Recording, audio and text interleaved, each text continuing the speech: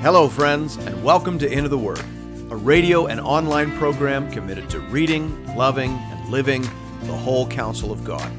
I'm your host and Bible guide, Pastor Paul Carter. Your word is a lamp unto my feet. Hope you have your Bible open in front of you today to Psalm 66. Psalm 66 is the first of three consecutive psalms that speak of the whole earth, or all the nations, praising the Lord and bringing him tribute. Hear now the word of the Lord, beginning at verse 1. To the choir master, a song, a psalm. Shout for joy to God, all the earth. Sing the glory of his name. Give to him glorious praise. Say to God, how awesome are your deeds. So great is your power that your enemies come cringing to you. All the earth worships you and sings praises to you. They sing praises to your name.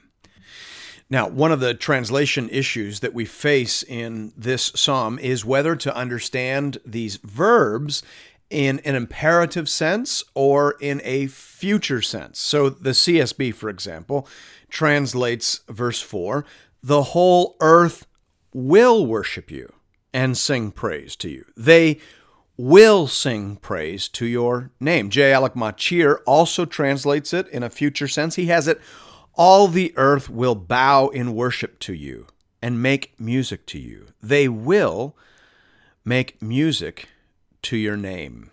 Kidner says usefully here, the tenses allow a present sense, but prefer a future one, as in several translations that he lists. The future also does more justice to the facts. It is a promise which is yet to materialize. I think that's helpful. Verse 5, come and see what God has done. He is awesome in his deeds towards the children of man. Notice the invitation. It isn't to contemplate God abstractly or esoterically.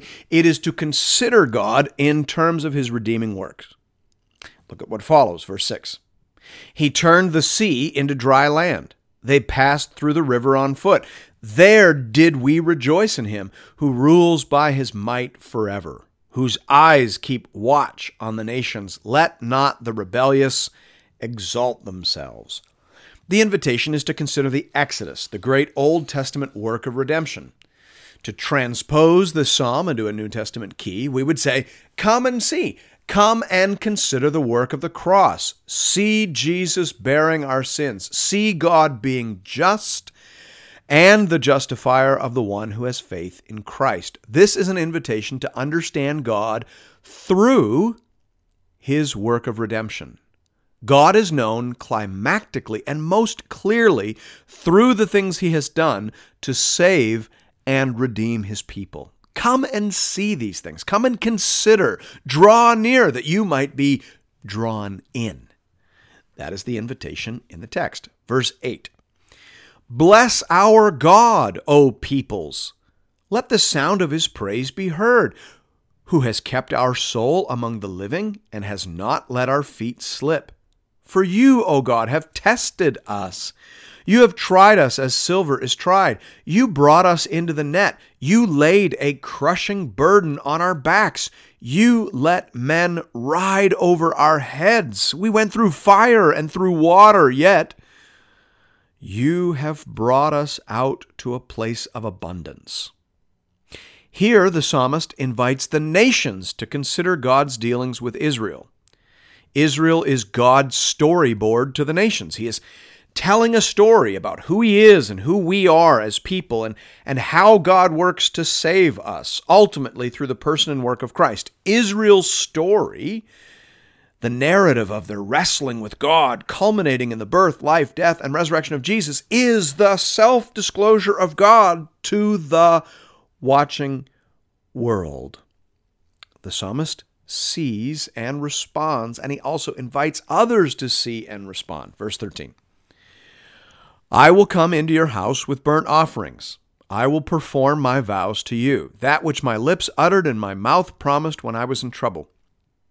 I will offer to you burnt offerings of fattened animals with the smoke of the sacrifice of rams. I will make an offering of bulls and goats. Come and hear, all you who fear God, and I will tell you what he has done for my soul. I cried to him with my mouth, and high praise was on my tongue. If I had cherished iniquity in my heart, the Lord would not have listened. But truly God has listened. He has attended to the voice of my prayer. Here the psalmist is opening up his own experience as instruction for the nations. He says that he has learned that God must be approached in honesty and contrition. You don't have to be perfect, he says, but you do have to have a humble, reverent, and honest heart. That is similar to the sentiment expressed in Psalm 51:17. A broken and contrite heart, O God, thou wilt not despise. If you're going to come, the psalmist says, come humbly, come honestly, come penitentially. If you come like that, my God will hear you.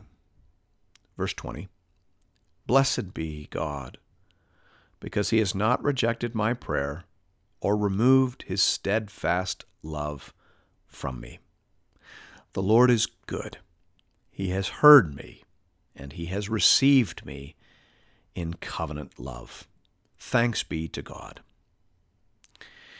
The RMM plan has us reading 2 Psalms today. So hear again the word of the Lord, beginning with the ascription and then following through to verse 1 of chapter 67. To the choir master, with stringed instruments, a psalm, a song.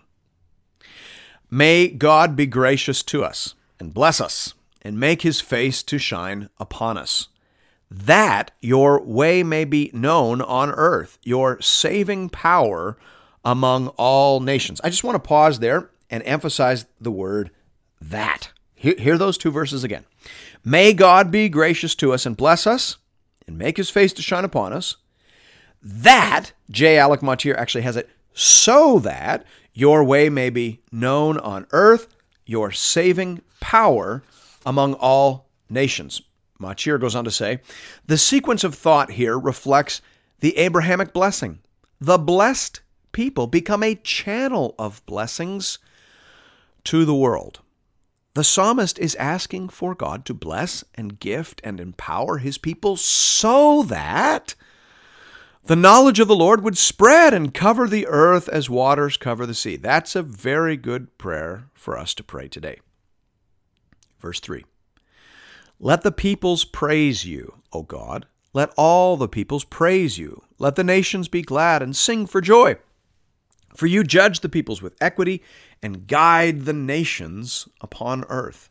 Let the peoples praise you, O God. Let all the peoples praise you. Again, the Hebrew could equally be translated, as it is by some scholars, the peoples will praise you, O God. The peoples, all of them, will praise you. Nations will be glad and sing for joy. You will judge the peoples and guide the nations. It's difficult to say whether this is prophecy or prayer or both.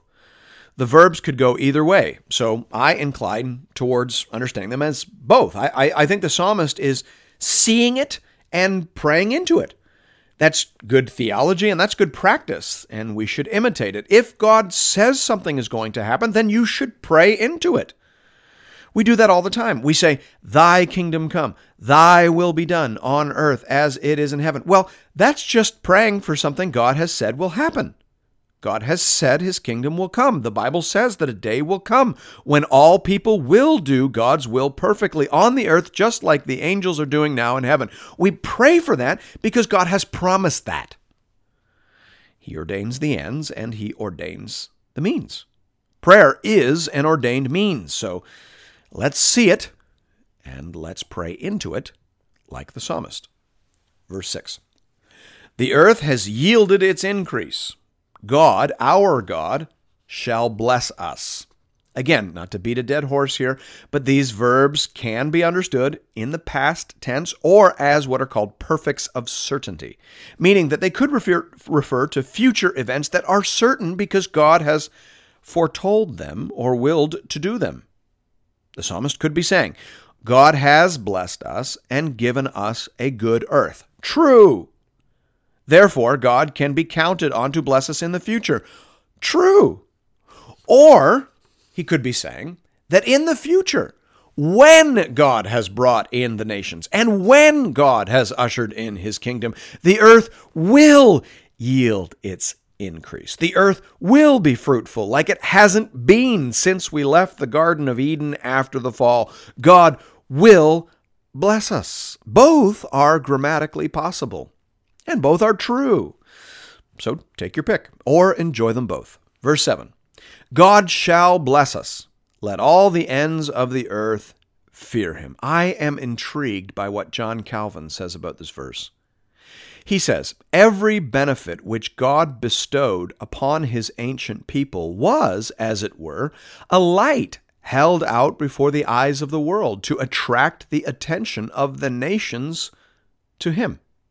From this, the psalmist argues that should God liberally supply the wants of his people, the consequence would be to increase the fear of his name, since all ends of the earth would, by what they saw of his fatherly regard to his own, submit themselves with greater cheerfulness to his government. Closed quote. Now, there is a world of difference between John Calvin and today's prosperity preachers. John Calvin understood that suffering, storm, and tribulation were to be expected as par for the course. Just a few days ago when we were looking at Psalm 57, we heard Calvin say, there are seasons when we are privileged to enjoy the calm sunshine of prosperity. But there is not a day of our lives in which we may not suddenly be overtaken by storms of affliction. And it is necessary we should be persuaded that God will cover us with his wings, closed quote. See, that's the difference between Calvin and the prosperity preachers, the understanding that affliction is part of the ordinary journey and expectation of the Christian. But so, also, very often, is prosperity. And that is what I worry we have lost in overreacting to the excesses of the prosperity preacher. We evangelicals are marvelous overreactors. If an idea or a practice is abused, we will abandon it entirely. And we are in danger of doing that again here. The psalmist is saying that God will often, generally, though not without exception, bless his covenant people so as to draw other nations to himself. That's what the Bible says. And that's what John Calvin said. Before we were engaged in theological overreaction to the obvious distortions of the prosperity gospel. Now, listen, we all know this is true. Is there any country in the world, a country that has never been brought under the transforming power of the gospel, that you would like to live in right now with your family? I'm guessing not. The most prosperous and peaceful and humane societies on the earth are all those that were in their history and founding informed and reformed by the gospel, however they may have departed from it in the recent past. We are now, in the West, a cut flower culture. There is so much beauty and abundance still, even though we have largely severed ourselves from our life-giving roots. But still, this principle remains. The Lord will bless his people. He will create a witness of contrast that will summon many out of darkness and into his marvelous light. The Lord's ways are right and lead to life. Thanks be to God.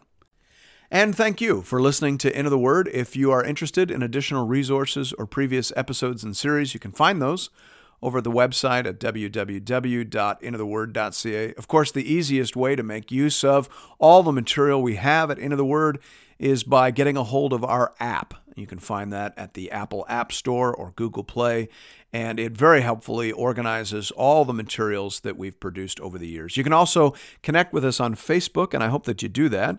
We have a growing community of Bible readers over there, and we post daily encouragements, conversation starters. I'd love to see you there. And I hope to see you again real soon, right here, for another episode of Into the Word.